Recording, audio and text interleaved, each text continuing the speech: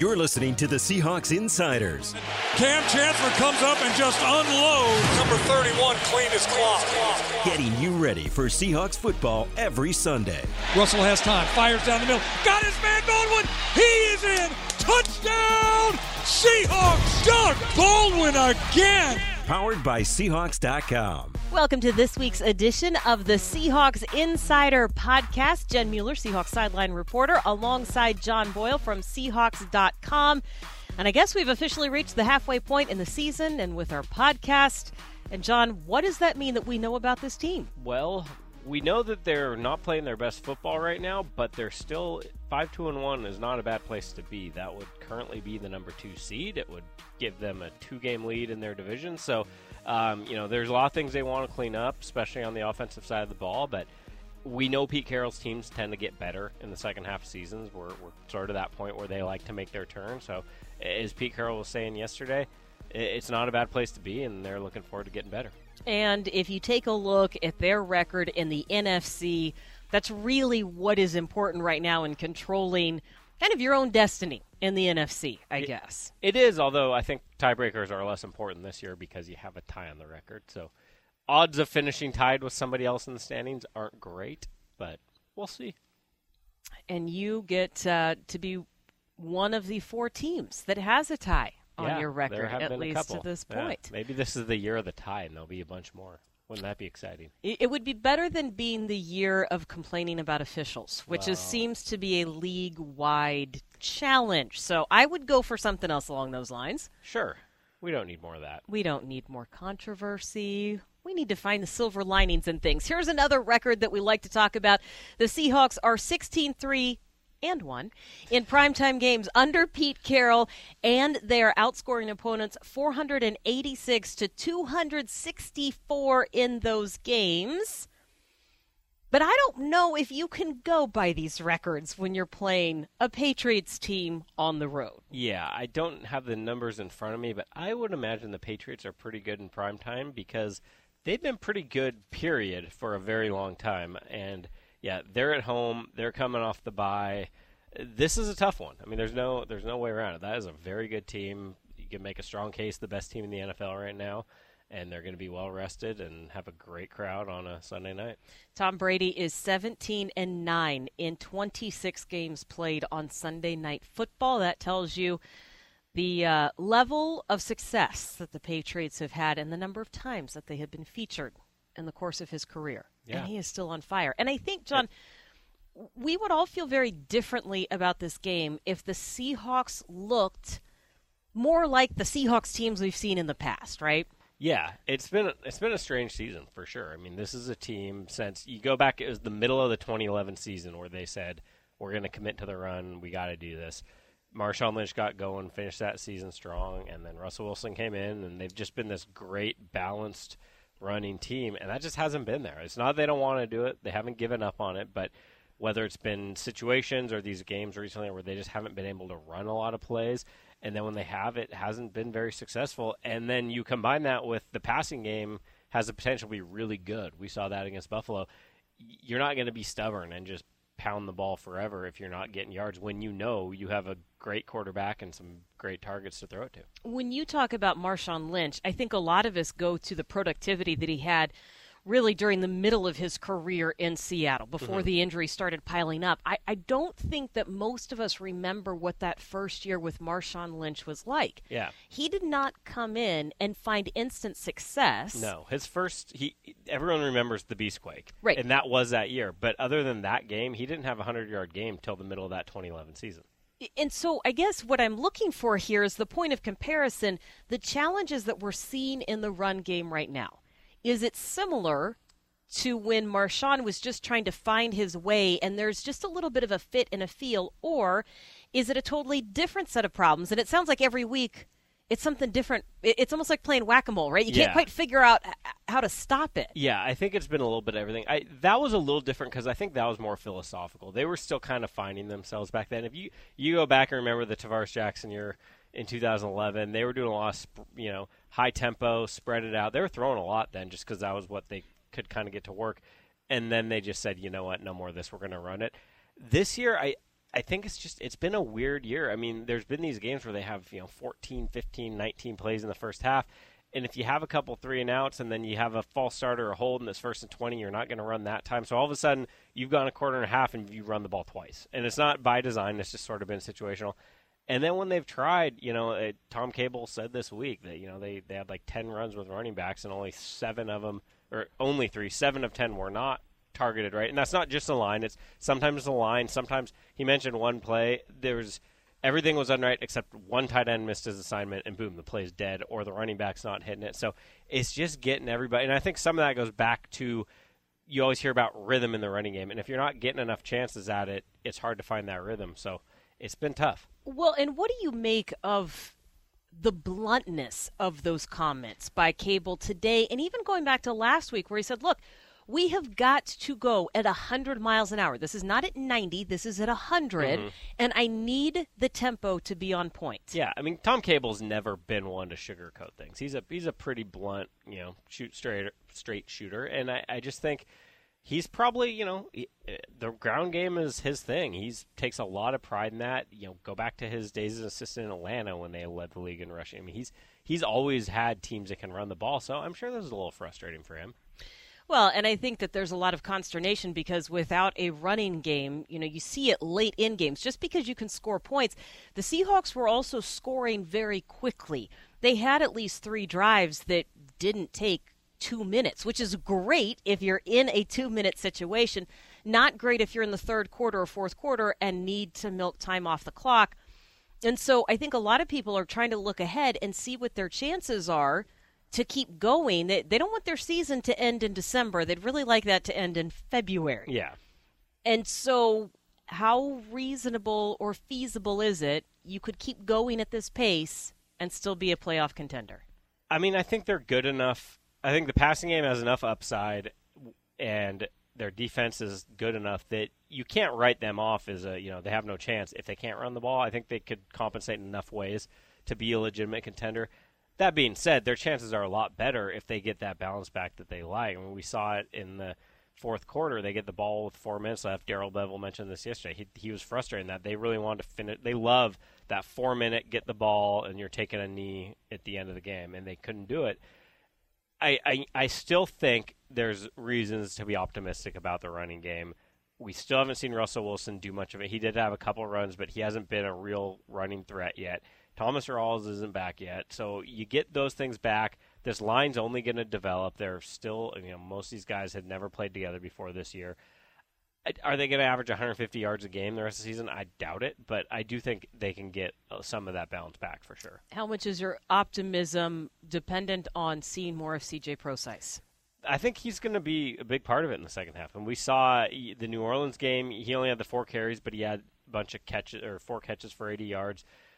He didn't get as many touches last week, but he actually ended up playing more than Christian Michael because he almost played the entire fourth quarter. So by the time that game ended, he had played more snaps than the other running backs. I don't know what it's going to look like going forward. But I'm sure it's going to frustrate some fantasy football players, but that's okay. I do think he's going to be a big part of it in one way or another going through the rest of the season. It'll be interesting, especially when I think until Rawls gets back, it might just be kind of an even back and forth between those two with a little Alex Collins mixed in. How it's going to look when Rawls gets back will be interesting when you kind of have 3 guys you're trying to get involved. And I guess when I watch C.J. Prosise, I'm not concerned. He, to me, does not look like a rookie. No. And I guess if he's the guy that correctly was able to target those couple of successful running plays that Tom Cable was pointing out earlier in the week, I guess there isn't any reason to be concerned about if he can handle. No, they're very excited about him, and not just the athleticism and what a good athlete he is, but he just seems to understand what's being asked of him. I mean, especially when he's doing the third down stuff, the 2-minute stuff. There's a lot of responsibility there, whether it's protection or if you're out and running routes, all that stuff. It's a lot more complicated than just hand the ball off and hit the hole. And he seems to be, especially for a guy that missed 6 games or 5 games or whatever it was. He's been really coming on quickly. Yeah, and we'll see if that changes the run game. The Seahawks have not reached 100 yards rushing as a team in 4 straight games. The last time that happened was in 2000, which is interesting because if you look at the running backs that year, it was Sean Alexander and Ricky Watters. So you would think that would have been kind of an easy number, but not to do it for 4 straight games. We have not seen that in the Pete Carroll era. And when you just look at a point of comparison to where the Seahawks are and where the Giants were in 2011, the Giants won the Super Bowl that year. They were last in the NFL in rushing, 89.1 yards per game. They still managed to win. Of course, their run game did pick up at the end of the season. The Seahawks right now, though, are averaging about 10 yards less a game at just 79.4. So there is some precedent, especially, John, as you're saying, you get some of these guys a little bit healthy, see a little bit of an uptick in those numbers. Yeah. They're off and running. It can be done. We've seen teams win without being great running teams or balanced. It's just, it helps, you know? Yep. And that's Pete Carroll's talked about it his whole career. He wants to have everything available, so if they go somewhere in January and it's miserable weather and it's hard to throw the ball, he wants to be able to run it. Well, and you've got to get your defense off the field at some point. Helps. Because we've talked about the number of plays that have been run, and the 2 weeks leading up to that Buffalo game, Pete Carroll and Darrell Bevell talked about how they did not get enough plays in the first half to even know what to make adjustments off of. When I grabbed Darrell Bevell at halftime this week and said, hey, was there enough to game plan and make those adjustments? He said, yep, we've got no problem. And then when you look at the final box score, the Seahawks only ran 42 offensive plays for the game compared to Buffalo's 82. And that is the fewest number of plays the Seahawks have run in a game, I think all year, but certainly in the last 4 weeks when we started to see this trend of just not being able to convert on third downs. Yeah, and the flip side of that, too, is, and Pete Carroll brought this up a couple times, defensively they haven't been getting off the field on third down as much as they usually do. And so that at that point, I mean, the offense wasn't necessarily staying on the field, but they're also not getting the chances because, you know, this defense we're used to getting off the field quickly has given up some long drives. A lot of times they still got the stop eventually, but if you're letting that team stay on the field, the offense just doesn't have as many chances. And then going back to the point you made earlier, some of those early scoring drives, they were great drives and they did a lot of things well, but they did it quickly. And it's just, you're not getting, when you want to be explosive in the passing game, that's awesome. But when you go 50-yard throw, boom, you're in the end zone, you don't run a lot of plays. Right. There's a little bit of a downside to that one. The Seahawks did have 9 explosive plays on Sunday, which is significantly higher than what they'd had in the previous weeks, which is a good thing. When we talk about the Seahawks defense, they have allowed 31 third downs on 53 tries, right? I could have said that a little bit better. 31 of 53 is where they're at in the last 3 weeks. Again, it could have been better, but I think you know where I'm going with this one. And they've allowed 120 rushing yards in 3 straight games. That was surprising to me when you go back and total those up. It is, although the one thing I'll say in the defense's defense, that sounds funny, defense's defense, is that all 3 of those rushing totals were teams that were running the ball a lot. If you go back, you know, before this last game, it was 3-point-some yards a carry in the other games, even though they just kept pounding it. And if you watch that game against the Bills, it looked like they just can't tackle Tyrod Taylor. They can't tackle Shady McCoy. Those guys are running all over. The Bills were more than a yard below their season average per carry against the Seahawks. That's how good they are running the ball. They averaged 5.5 a game coming into that. They got 4.3 a carry. So it wasn't their best defense, but it's not the disaster some people would make it out to be. And those raw numbers of 120 per game are a little misleading when it's a 5-quarter game, a New Orleans team that ran the ball a lot more than they usually do. And again, their average wasn't great, but they just ran the ball a ton, especially late when they're trying to protect the lead. And then a team that both ran the ball a lot and runs the ball really, really well. Yeah, and I think not that the Seahawks have always been good in that run defense, at least in the last 4 or 5 years, right? But you also don't want to test the DBs too often, right? And that's part you of it. want to keep it a little bit under control, which I'm curious. This is a Seahawks defense that has been on the field for 244 plays in the last 3 games. And so it'd be silly to think that there isn't some sort of cumulative effect, right? But I'm curious then, what's the game plan for New England, who hasn't thrown an interception this year? That's crazy. Who could potentially see that streak end if you want to keep going with your normal game plan and test the Seahawks secondary at. I don't know. What are we going to see with this, John? I'm very curious because one of the cool things about the Bills is how much they're willing to change things around week to week. So you can watch them for 3 weeks and think you know what the Bills are going to be, and then the Patriots, and then they do something totally different. So part of that sack number you mentioned, or you talked about the interceptions, but to digress a little bit, they don't give up sacks either. Yeah. And it's not so much that they're all world on their pass protection. Tom Brady doesn't hold the ball. We saw that with Drew Brees as well. So it's hard. It's a lot of quick rhythm passing. It's hard to get to them, and that translates to not giving the ball up either. If you do a bunch of quick passes, you're not going to throw a lot of interceptions on short stuff, and hitting the quarterback leads to interceptions as well. So if you can't get to them, it's really, really tough against that offense. I think this defense is going to kind of step up. They know when people are talking about them, and it appears they're not playing up to their level, and they tend to respond well to that when they're being criticized. So I think we're going to see a really cool matchup of both the Seahawks are going to kind of step up to this, and then the Patriots they're really good. And those numbers are pretty similar. They completely different styles from Pete Carroll and Bill Belichick as far as personality and just how that team responds and kind of the personalities of the teams, but the numbers remarkably similar, principles very close. Yeah, well, and Pete Carroll talked about this yesterday. When you look at this incredible run the Bills, or why do I keep calling them the Bills? I don't know. We just played them, same conference, same colors even. It is the same colors. Yeah, we'll blame that. We'll give you a pass. Anywho, the Patriots, you look back, this incredible run, 13 division titles in 16 years, something like that. One of the common factors Pete Carroll pointed to and that he's always tried to do is turnover differential, just taking care of the ball. And if you look, those two teams in the last 5-6 years since the Seahawks got going, they're always right up there, both in the overall differential, but also just taking care of the ball and not giving up. And you look at, we kind of take this for granted because Russell Wilson's always been doing it, but he's never thrown more than 10 interceptions. Go back to when we played the Jets. Ryan Fitzpatrick had a stretch of 9 interceptions in a couple of weeks. So it's not to take a shot at him, but just it's rare to have quarterbacks who take care of the ball like that. And Tom Brady's done his whole career, and Russell Wilson's he hasn't had his best year in terms of yards and touchdowns and all that, but 2 interceptions. So if teams aren't giving up the ball, it just makes it so much harder on a defense to get stops. Well, and Cam Chancellor expects to be back on the field. We have seen him practicing. What kind of difference, what kind of impact can Cam make this week? He's a big difference maker, and I think especially this kind of game where, as I was just talking about with the Patriots, I didn't call them the Bills that time, the Patriots, what they like to do some of these quick throws underneath stuff, go back to the Super Bowl against the Broncos, that kind of offense. Cam Chancellor's a real good deterrent against that. It's a lot less appealing to throw little quick hitters to your slot receiver when Cam Chancellor's looking in there. And just the leadership he brings. I mean, we saw it. He was on the sideline wearing the headpiece so he could be involved. He's not making calls or anything, but he can hear what's happening just so he stays involved in the game. And then finally, going back to our earlier conversation, he's fresh.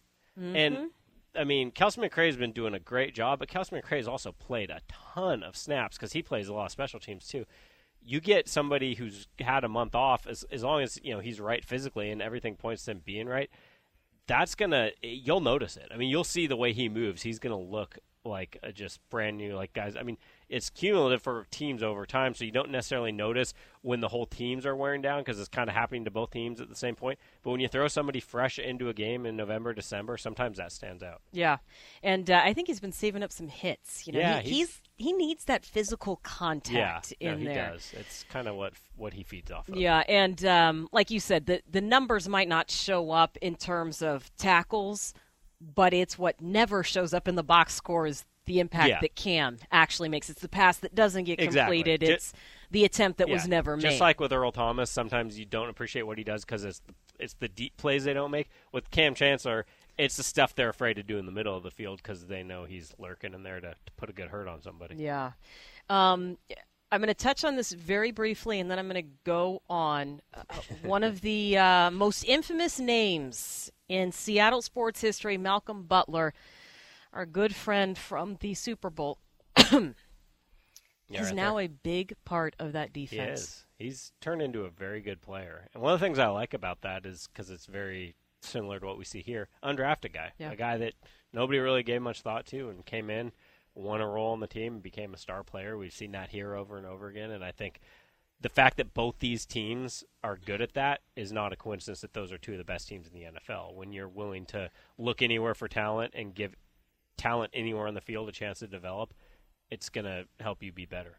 All right, and we're going to move past that, just like I keep moving past those pages in the media guide. We're not even going to go there. Yeah. But you know what I do want to do is I want to give the special teams guys just a little bit of love, because there are some pretty big milestones, and we don't often talk to John Ryan or to Stephen Hauschka, but with a field goal this week, Hauschka will have made at least one field goal in 12 straight games. That is the second longest streak in club history. He needs 3 more field goals to set the franchise mark. He has already scored in 86 straight games, which is a franchise record. Yeah, he's been so good for so long. I mean, people are going to point out the Arizona, the one. It's really the one like super notable miss I can think of. I mean, he's had a kick blocked here and there over the years, but he's been so steady. I think he's 3rd or 4th all time in field goal percentage now. I mean, we see it all around the league where guys are cutting kickers and signing on guys off the street. It's the kind of position where you don't really appreciate how good you have it until you don't have a good kicker. Right. And then all of a sudden it's terrifying. Yes, exactly. Yeah, you don't know what to do. And John Ryan, talk about a guy who never gets any credit. Your punter rarely gets the spotlight. He will break Chris Gray's franchise record streak of 135 consecutive games played this week. Your longest tenured Seattle Seahawk. And it's fascinating. It was so interesting to talk to John today, because I asked, how much has your style and your technique changed over the years? He goes, well, I'm always tinkering stuff.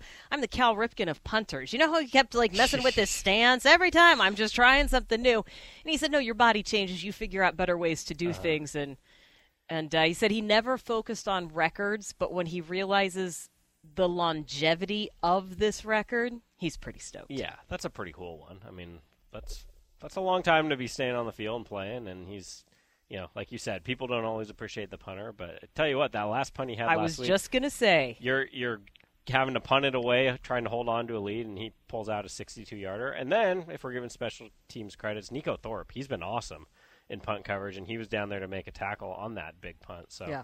It's, this is the kind of game where special teams could be big, because when you have 2 really good teams like that, field position is going to matter a lot. And it would be so nice to send them into the record books with a win and perhaps a game-changing play. Sure. We like that. Big plays. We do like that. We also like the fact that the Seahawks are going to be on primetime again on Sunday night leading up to that game.